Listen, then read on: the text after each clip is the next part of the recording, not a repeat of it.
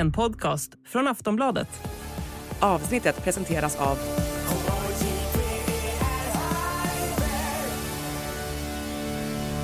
Stödlinjen.se, åldersgräns 18 år.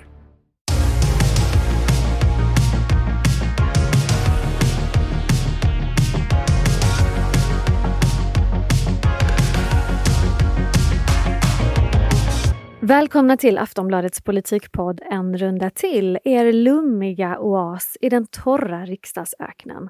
Jag heter Olivia Svenson och experterna går som vanligt under namnen Lena Mellin och My Rohwedder. Hej!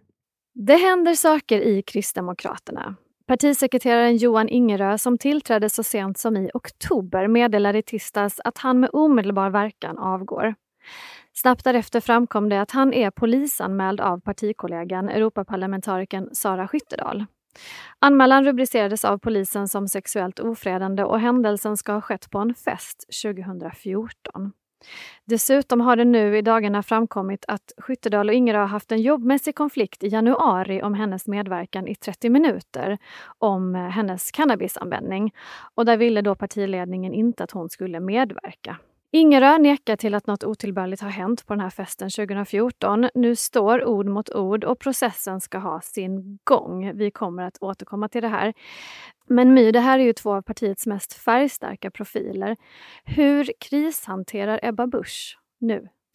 Det här var inte helt lätt för Ebba Busch att hantera igår. Hon gick ut och sa att den här polisanmälan inte var den enda anledningen till att Ingerö fick gå, utan det fanns andra anledningar också. Och det är klart att det här är anledningen till att han får gå nu. Han tillträdde ju bara för några månader sedan. Han har varit en väldigt viktig person i partiet och jag tror att det är det som speglas i att hon trasslar in sig i anledningar kring varför han får gå. Har hon sagt någonting om Skyttedal, eller har hon bara pratat om Ingerö? Hon har bara pratat om Ingerö. Skyttedal har ju inte haft några konsekvenser för henne, förutom att hon nu är utsatt för ganska hård kritik i sociala medier och att det liksom har skapats två falanger då, team Ingerö och team Skyttedal. Lena, det här att Ingerö slutar och väldigt hastigt, är det en förlust för Kristdemokraterna? Rent generellt tror jag att det är en förlust för Kristdemokraterna därför att han är en idérik person. Men jag tror att han var absolut fel på den här posten, så att han försvinner från den är bara bra. Och det hade han ju gjort ändå enligt Ebba Busch. Oavsett utfall nu, eftersom vi inte vet vad den här processen kommer att ta vägen givetvis. Skulle du säga att det är en allvarlig kris för Kristdemokraterna? Nej, det skulle jag verkligen inte säga. Alltså, det här är sånt som väljarna inte kommer ihåg. Så att, nej, det tror jag inte att det är. Men My, du tror annorlunda? Ja, jag tror att det kan bli en kris för Kristdemokraterna. Dels för att de blir av med en tongivande person i partiet som Ingerö är.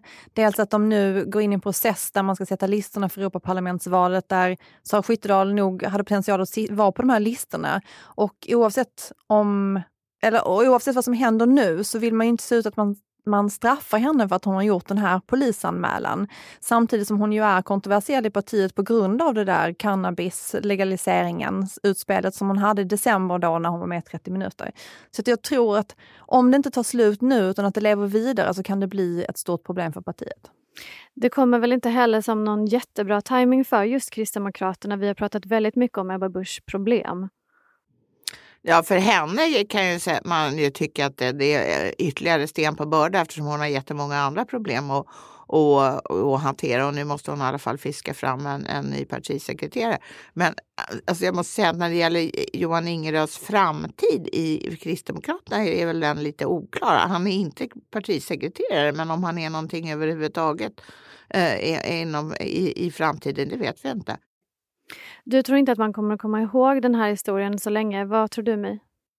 Det beror på hur långvarig den var, men det är ju klart att man kanske inte lägger på minnet att det var just det här som var upprinnelsen till att det kanske blir annan turbulens inom partiet som har sin grund i detta. Vi befinner oss i en ekonomisk svacka. En tid där man bara genom att snegla på prislappen på en påse tomater i butiken kan få en lättare hjärtinfarkt. Man kan skylla på en massa saker lite beroende på vilken politisk färg man håller sig med, men ingen kan förstås ignorera de två stora händelserna som har lett oss extra långt ner i hålet. Pandemin och kriget i Ukraina. Så vad görs åt krisen? Ja, det ska vi prata om idag. Just nu så är det ju Elisabeth Svantesson, en 55-årig moderat nationalekonom från Örebro, som basar över regeringens ekonomiska politik. Sverige befinner sig i ett besvärligt läge. Den svenska ekonomi pressas av inflation, energipriser, det är höga räntor och framförallt har vi ett krig i vårt närområde som självklart spelar stor roll för svensk ekonomi och påverkar svenska hushåll och svenska företag. Ett svettigt jobb får man väl ändå säga. Lena, när var det senast en finansminister hade det så här tufft på jobbet? Ja, det var ju Anders Borg under finanskrisen 2008 till 2012 kan man väl säga. Kan man jämföra den här krisen med den 2008 eller den på 90-talet på något sätt, tycker du?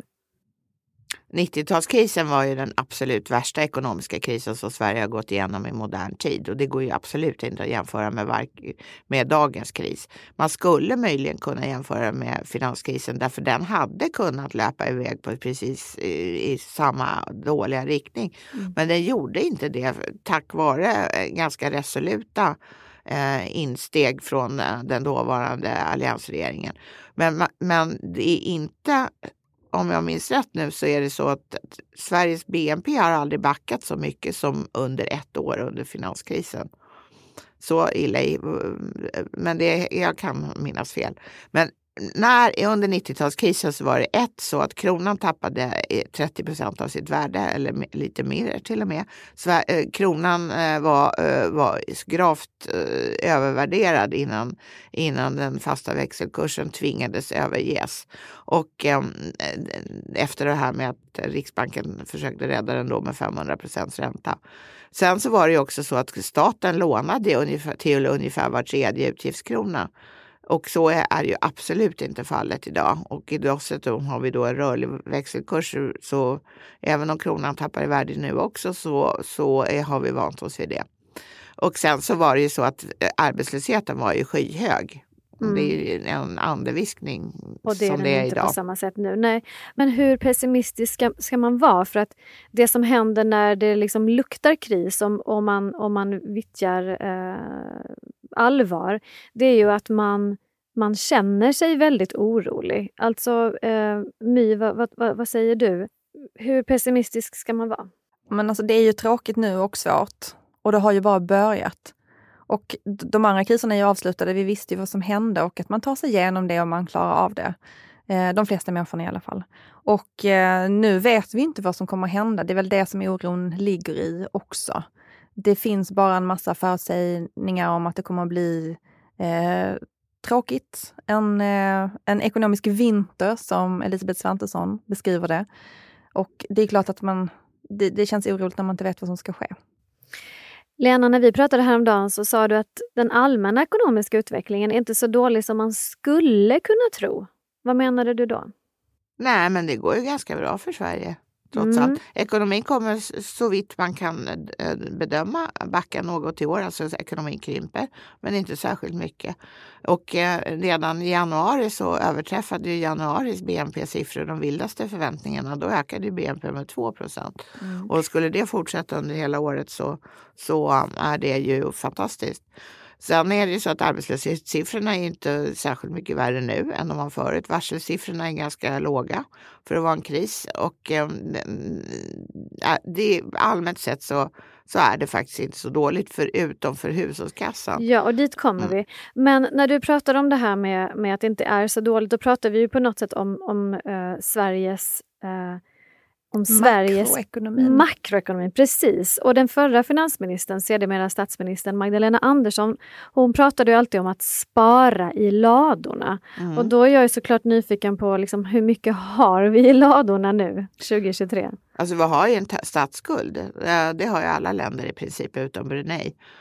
Men så att på så sätt har vi ju ingenting i ladorna utan vi har ju en skuld. Den är dock i internationellt hänseende oerhört låg. Det land i världen som har den högsta statsskulden är Venezuela. Och den är då 300% av BNP, lite drygt. Av de Venezuela har ju en väldigt säregen ekonomi så man kanske inte ska jämföra sig med det. Men Japan som är då lite mer likt oss, Deras statsskuld är dubbelt så stor som deras BNP, mer än dubbelt så stor. Alltså den är 211%. Våran ligger runt 20% av BNP. Okej, och det får ändå sägas vara lågt då? Det är för att under 90-talskrisen då låg den på 70% av BNP. Sen har den ju långsamt sjunkit därför att samtliga regeringar som har suttit sedan dess har haft som ambition att, så att säga, hålla den på en ganska låg nivå. Därför att Sverige är ett litet exportberoende land med en flytande valuta. Det är ju väldigt mycket som rör sig ändå. Om det också skulle vara så att finanserna var i olag så är det liksom en grej för mycket. Och det kan man bestämma över själv. Det här andra är ju ofta resultat av internationella skeenden. Det finns ju ett annat sätt också att titta på hur mycket pengar man har i ladorna, och det är ju hur mycket reformutrymme en regering har. Alltså hur mycket pengar kan man använda till reformer utan att behöva spara in på någonting annat och ändå hålla sig inom det här budgetramverket som man är överens om att man ska ha.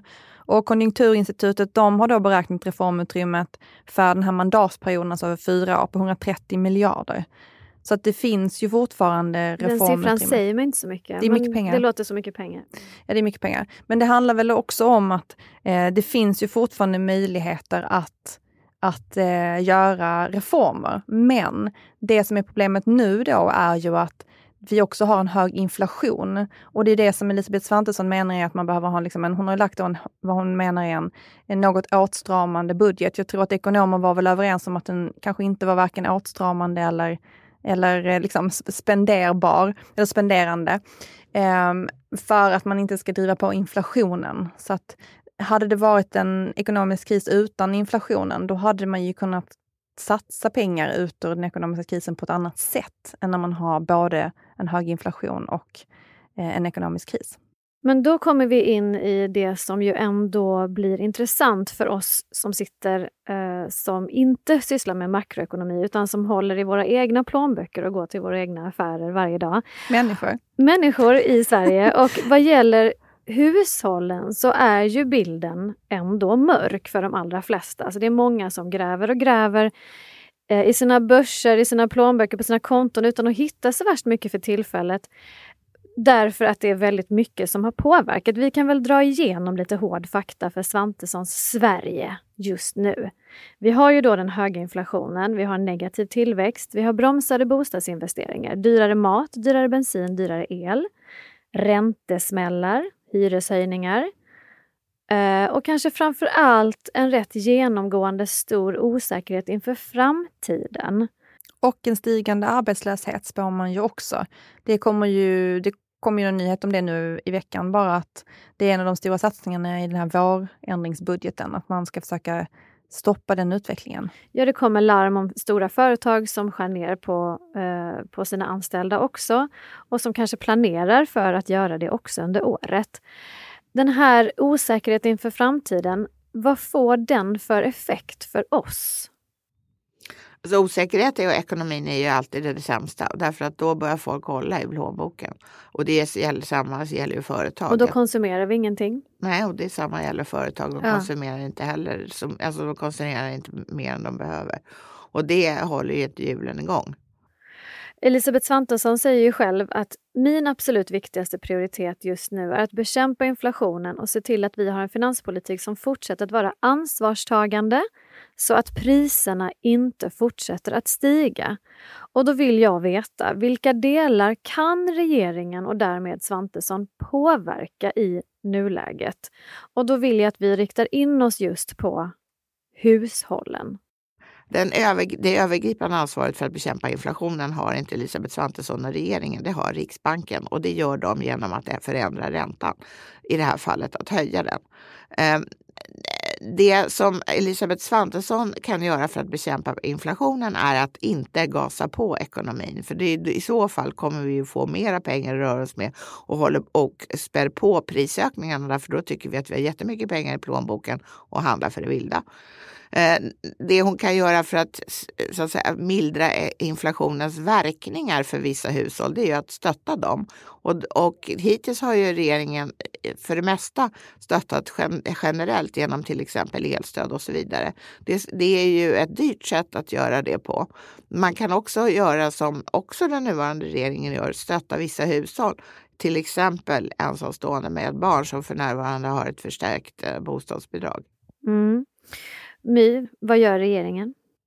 Nej, men de gör ju det. Sen det de brukar säga också är att man har ökat garantipensionen så att pensionärerna har mer pengar. För det som händer är ju att om man stöttar de utsatta hushållen så ökar kanske inte det deras köpkraft på något sätt. Utan det gör bara att man kan handla sånt som ett hushåll behöver. Sen så kommer det ganska hårt tryck nu från oppositionen på olika typer av förslag som haglar fram här. Och jag tror att om Elisabeth Svantesson ska fortsätta den här traditionen att vara en finansminister som tryggt guidar ett land genom en ekonomisk kris, så kanske det är dags med lite mer initiativ. För som det ser ut nu så är det ju att hon liksom trycks framåt av oppositionens initiativ. Och det är ju klart att de i den här regeringen också sitter och funderar över olika förslag, och att när oppositionen då slänger ut sig så här många förslag, att det ser ut som att de hela tiden drivs framåt. Ett exempel är ju det här med att det har varit en debatt om matpriserna. Och då har till exempel Vänsterpartiet sagt att ni borde bjuda in matjättarna, eftersom det då finns ganska dålig konkurrens på den här marknaden. Det finns 3 stora aktörer. Och det har Elisabeth Svantesson gjort nu. Ja, men nu har hon gjort det, och det är väl bra. Jag vet inte, jag kan inte värdera det och ta det samtalet. Men det blir ju också hela tiden att det ser ut som att hon trycks framåt av andras initiativ. Och att hon nu inte själv tar dem då, utan att hon reagerar på någon slags hon reagerar kritik. framför att hon agerar. Och nu är det ju då, det är ju begripligt på ett sätt eftersom de just nu sitter och förhandlar den här vårändringsbudgeten. Och de är ju lite fast då i att man kan inte gå ut och ha hur mycket utspel som helst när man sitter och förhandlar. Men det är lite dålig tid helt enkelt för Elisabeth Svantesson.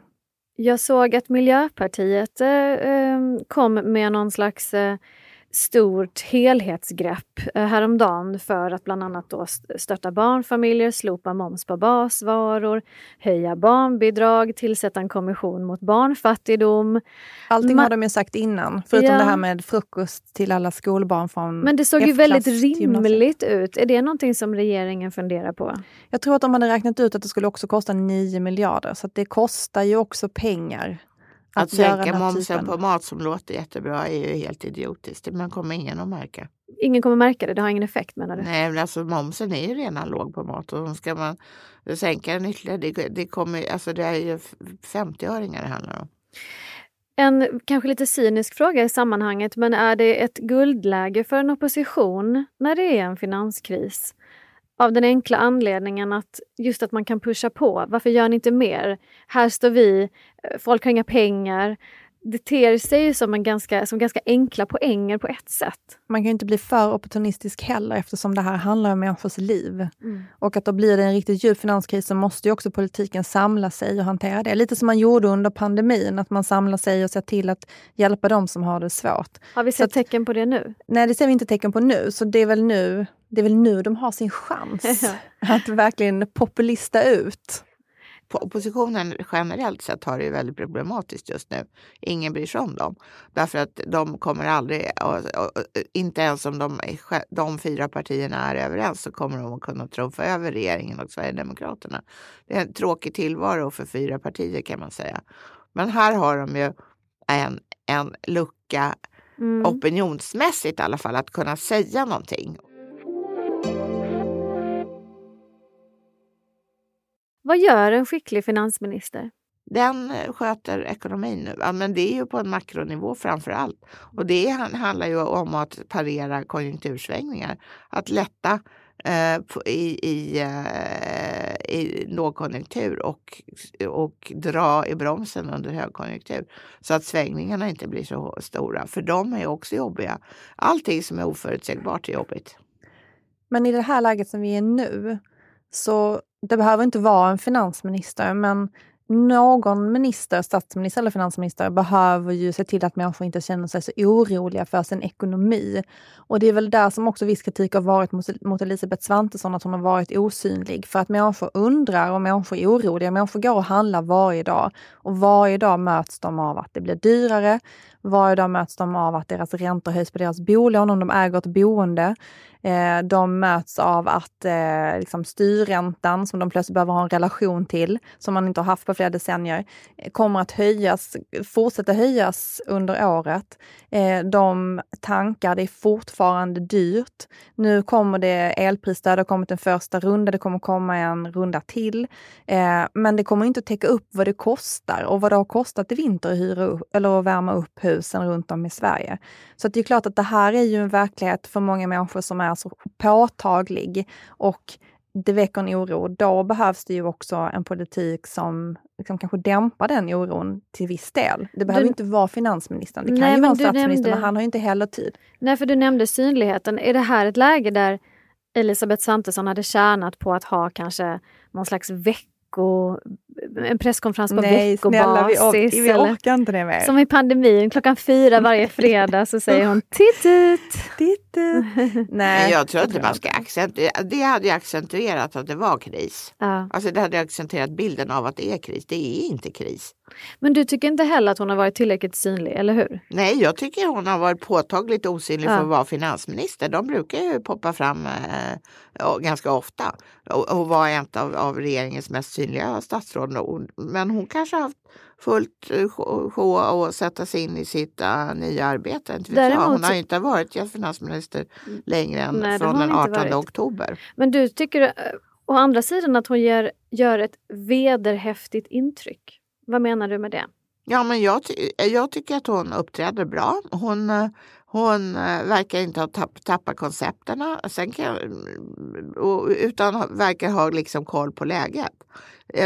Och det är sånt som en finansminister ska ha. Nu har hon inte samma målande språkbruk som till exempel Anders Borg hade då, hennes företrädare på den borgerliga sidan. Han pratade ju om varje vinter och sånt där. Även Magdalena Andersson körde ju väldigt mycket med sina olika naturliknelser. Ja, men absolut inte som Anders Borg, utan han var ju man såg ju sårntavlorna framför sig. Så att där ligger hon i lä. Men det passar kanske inte heller hennes person, utan hon använder sitt språk. Mm. Får jag lägga in en liten kommentar om Elisabeth Svantesson? Jag vill påstå att hon också är en av de absolut trevligaste politikerna. Är det så? På vilket sätt? Jag tycker att man kan säga det ändå. Det kan också vara att hon känner igen mig. Det är ju någonting som folk inte brukar göra. Och det har hon alltid gjort. Nej, men hon är alltid trevlig, tillmötesgående. Det är inte helt en oviktigt. Diskussion, svara på frågor. Nej, det är absolut inte oviktigt. Så jag tycker också, precis som Lena, att hon har ju verkligen potential egentligen att stiga fram här och visa upp den här sidan av sig själv också. Alltså förutom också att hon är en skicklig politiker. Men att det finns ju, man vinner mycket också på att vara en trevlig person.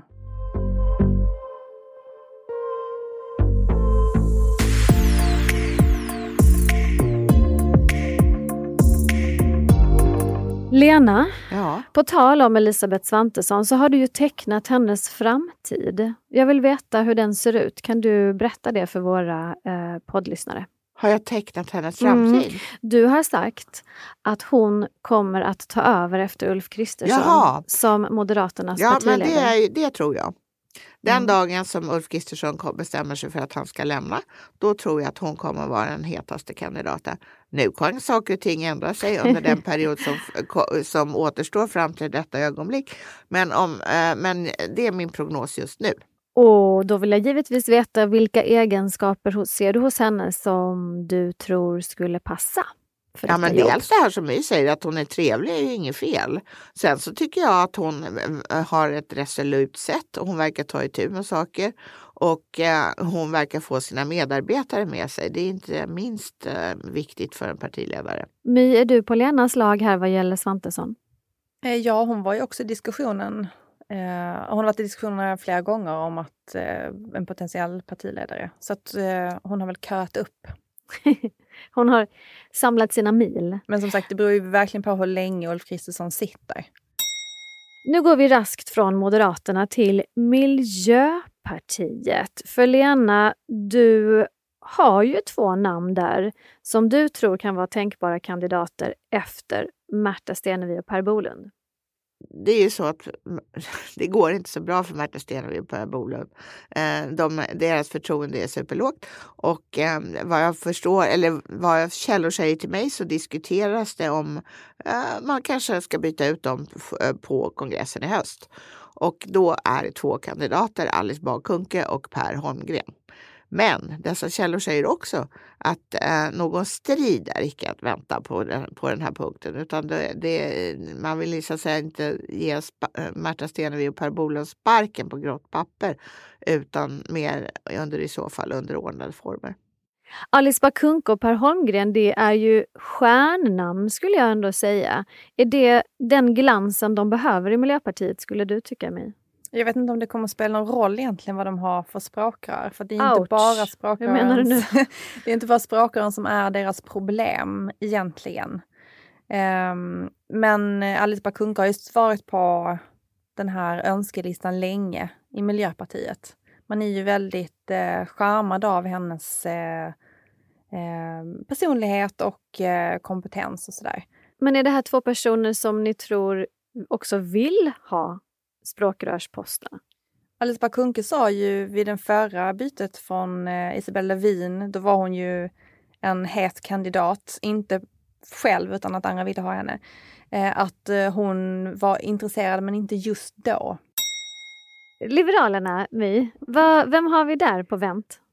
Alltså jag tror att Johan Persson kan tänka sig att sitta jättelänge. Ja, han ska göra en Alf som Svensson partiledare. Ja, han ska bara gno sig fast. Han är inte heller någon som inte trivs. Men kan inte där bli tanke på någon strid då? Det kanske finns någon yngre, jag tänker på Pourmokhtari till exempel. Hon har kommit in nu i värmen. Alltså, jag tycker då en person som står ut bland Liberalernas ungdomspolitiker, om man tänker att Johan Persson tänker bli utburen. Det är ju LUFs nya ordförande Erik Berg. Och jag grundade lite på att vi hade inför vår debatt i höstas, partiledardebatten, så hade vi liksom en testdebatt innan med ungdomspolitiker där han verkligen stod ut som en duktig politiker, och i hans nya roll kommer han ju växa ytterligare och han är ju väldigt ung, men jag spår ändå att om ingenting oförutsägbart händer så att han har en bra framtid inom partiet. Intressant tips. Vad säger du om det, Lena? Jo, men han var jätteduktig när vi inför vår partiledardebatt i början av augusti. Att när vi hade det liksom en övningsomgång här. Men jag tror att eftersom Pourmokhtari sitter i regeringen nu så har hon ju ett försprång framför honom. Kristdemokraterna, där vet ni vad jag tänker då. Jakob Forssmed förstås. Men det kommer inte bli Jakob Det kommer Forssmed. inte bli, varför inte det? Men han har ju stått där snällt och väntat i många, många år. Och det är ju någonstans det här med att man tåget går förbi en och så blir man näst bäst. Det beror väl också på när ett sånt här skifte sker. För att det har ju... Så du kan få som du vill, Olivia. För att om det är krisartat så då får man ju ta någon övergångslösning. Vore det inte egentligen mer likt KD här nu med tanke på vem som är partiledare nu, att ta in Nika Örbring som vi tidigare har pratat om, alltså hon som är KDUs ordförande? Men hon är nog, alltså även om Ebba Busch var väldigt ung när hon blev partiledare, så tror jag att hon hade åtminstone varit kommunalråd i Uppsala, alltså gått igenom ekluten på något sätt, och det har inte Nika Örbring gjort på samma sätt än. Centerpartiet, vi hoppar raskt till Centerpartiet, som precis har fått en ny partiledare i Muharrem Demirok, men där vi ändå måste spekulera lite också. Ja, jag säger Emil Källström igen, för jag tjatar om honom hela tiden. Som inte ville sist. Sa han. Han sa det. Men kan han tänkas övertalas till nästa gång? Timing är allt. Ja, vi får väl se hur det går för Muharrem Demirok nu. Det är väl lite 50-50. Antingen så funkar det och funkar ganska bra, alltså oväntat bra. Eller så blir det katastrof. Det verkar inte finnas någon gyllene medelväg för honom. Det kommer bli antingen eller. Socialdemokraterna, mycket svårt, tycker jag. De har ju någon slags kölappsystem där både Mikael Damberg och Ardalan Shekarabi har tagit sån där kölapp och väntar. Ardalan Shekarabi kommer det inte att bli. Varför inte det? Därför att han vill för mycket.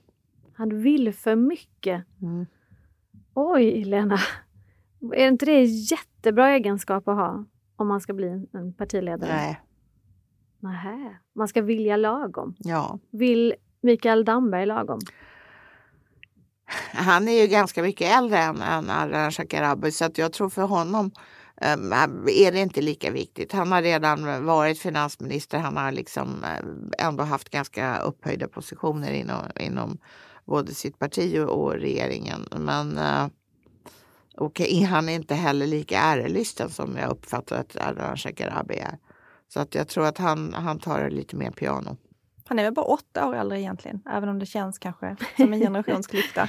Men finns det inget riktigt så här ungt färskt namn där? Det har vi pratat om tidigare. Var är de här unga heta sossarna? Gud, det är vårt mest populära. Finns det någonting vi har upprepat mer i den här podden? Varför är det ingen som hör av sig till oss och säger vilka de är? Snälla mejla in. När vi sitter här i desperation. Nästa vecka ska vi ha ett namn, annars kommer jag bli jättearg. Men kan inte någon höra av sig och säga vilka de är till oss? Vi måste hinna med Vänsterpartiet också och då vill jag börja. Jag efterlyser Hans Linde. Kommer ni ihåg Hans Linde? Absolut. Var inte det någonting av det charmigaste som har stått i ett par vänsterskor? Jo. Ja, men varför drar de inte in honom efter Nooshi? Perfekt.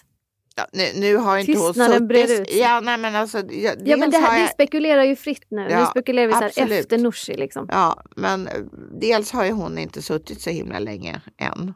Så att det kanske inte har utkristalliserat sig någon efterträdare. Och han är ju inte partipolitiskt aktiv just nu. Nej. Det ligger honom kanske lite i fatet. Men en comeback gillar man ju alltid. Absolut. Vad säger du? Ja, han var en duktig politiker när han var politiker. Sen beror det också på, när man har ganska nya partiledare så är det ju då en bra bit fram till bytet oftast. Inte alltid, men oftast. Och det handlar ju så himla mycket om vilken väg partier tar. Som det ser ut i det politiska landskapet så kan man ju göra ganska tvära riktningskast i politiken. Alltså vilken politisk riktning, vilken fokus ska ett parti ha. Och det handlar ju så himla mycket om sen vem som då blir efterföljare. Om det om det är en falangstrid som står bakom det här förändringen på partiledarposten, eller om man är nöjda med den inriktning man har tagit, för då ofta så väljs ju ganska många bort på grund av att man inte står 100% bakom den sån inriktning, eller att man har annan fokus. Så att det beror så himla mycket på var det politiska landskapet landar. Men nu har du ett parti kvar. Det är kanske mest intressanta tycker jag i sammanhanget, Sverigedemokraterna, för de har ju inte bytt på länge. Förlåt den här milda svordomen. Alltså Jimmy Åkesson är inne på sitt i princip 130:e år som partiledare. I alla fall i 100 år. Ja, alltså och vi har pratat om det också. Var är han? Vad gör han? Han syns inte så mycket. Han känns som att han kanske vill ha ett annat liv. Så där är det ju på något sätt kanske högaktuellt att diskutera vem som skulle kunna efterträda. Han går ju snart in här vilken månad som helst på sitt 19:e år. Ja, det är ju i princip 130. Ja, verkligen. I den branschen är det ju nästan 130. Så vem tar över efter Jimmy när den dagen kommer? Ja, det är väl den som verkar vara predestinerad i Henrik Winge. Som är gruppledare och vice partiledare. Men är inte han precis som Shekarabi en person som vill väldigt mycket? Jo, det kanske han är. Inte lika mycket tror jag som Ardalan Shekarabi. Winge, My? Sverigedemokraterna är ett väldigt speciellt parti eftersom det är så otroligt koncentrerad makt i en liten kärna i toppen. Och de har ju bestämt sig för att det ska bli Henrik Winge. Och i det här partiet ifrågasätter man inte vad toppen bestämmer sig för. Så det ska ju otroligt mycket till att det inte skulle bli han när de har förberett honom i alla de här åren för att bli nästa partiledare. Och det är ju också så här att det blir ju heller inga strider i ett parti för att de har bestämt att det blir han och så har man liksom fasat in honom nu. Gett honom mer och mer makt, mer position. Han har fått synas vid tillfällen när kanske en partiledare skulle få synas. Så att det liksom blir någon slags naturlig övergång på ett sätt. Intressant. Så det är ju ett annorlunda parti på det sättet ganska mycket jämfört partiet, med de andra partierna. Det blir alltså inte Mattias Karlsson med de tredelade kostymerna. Jag tror inte ens han vill. Jag tror att han tycker det är jättekul att åka runt i sin three-piece suit. Och någon kvinna är det inte tal om? Nej, nu får väl ändå tänka dig att det finns gränser. Det finns gränser. Ja. Och i Sverigedemokraterna går den just vid kvinnor. Ja. Om ni säger det så får jag tro på det då. Det låter väldigt tråkigt, men absolut. Jag vill tacka er för idag, Lena och My. Och jag vill verkligen uppmana igen då våra lyssnare att har ni några heta sossar, unga sossar på lager, så får ni faktiskt mejla om det. Nej, de ska vara alla unga och heta. Sossar. Vi nås bäst på podcast@aftonbladet.se och så hörs vi nästa vecka igen. Hej då. Hej då.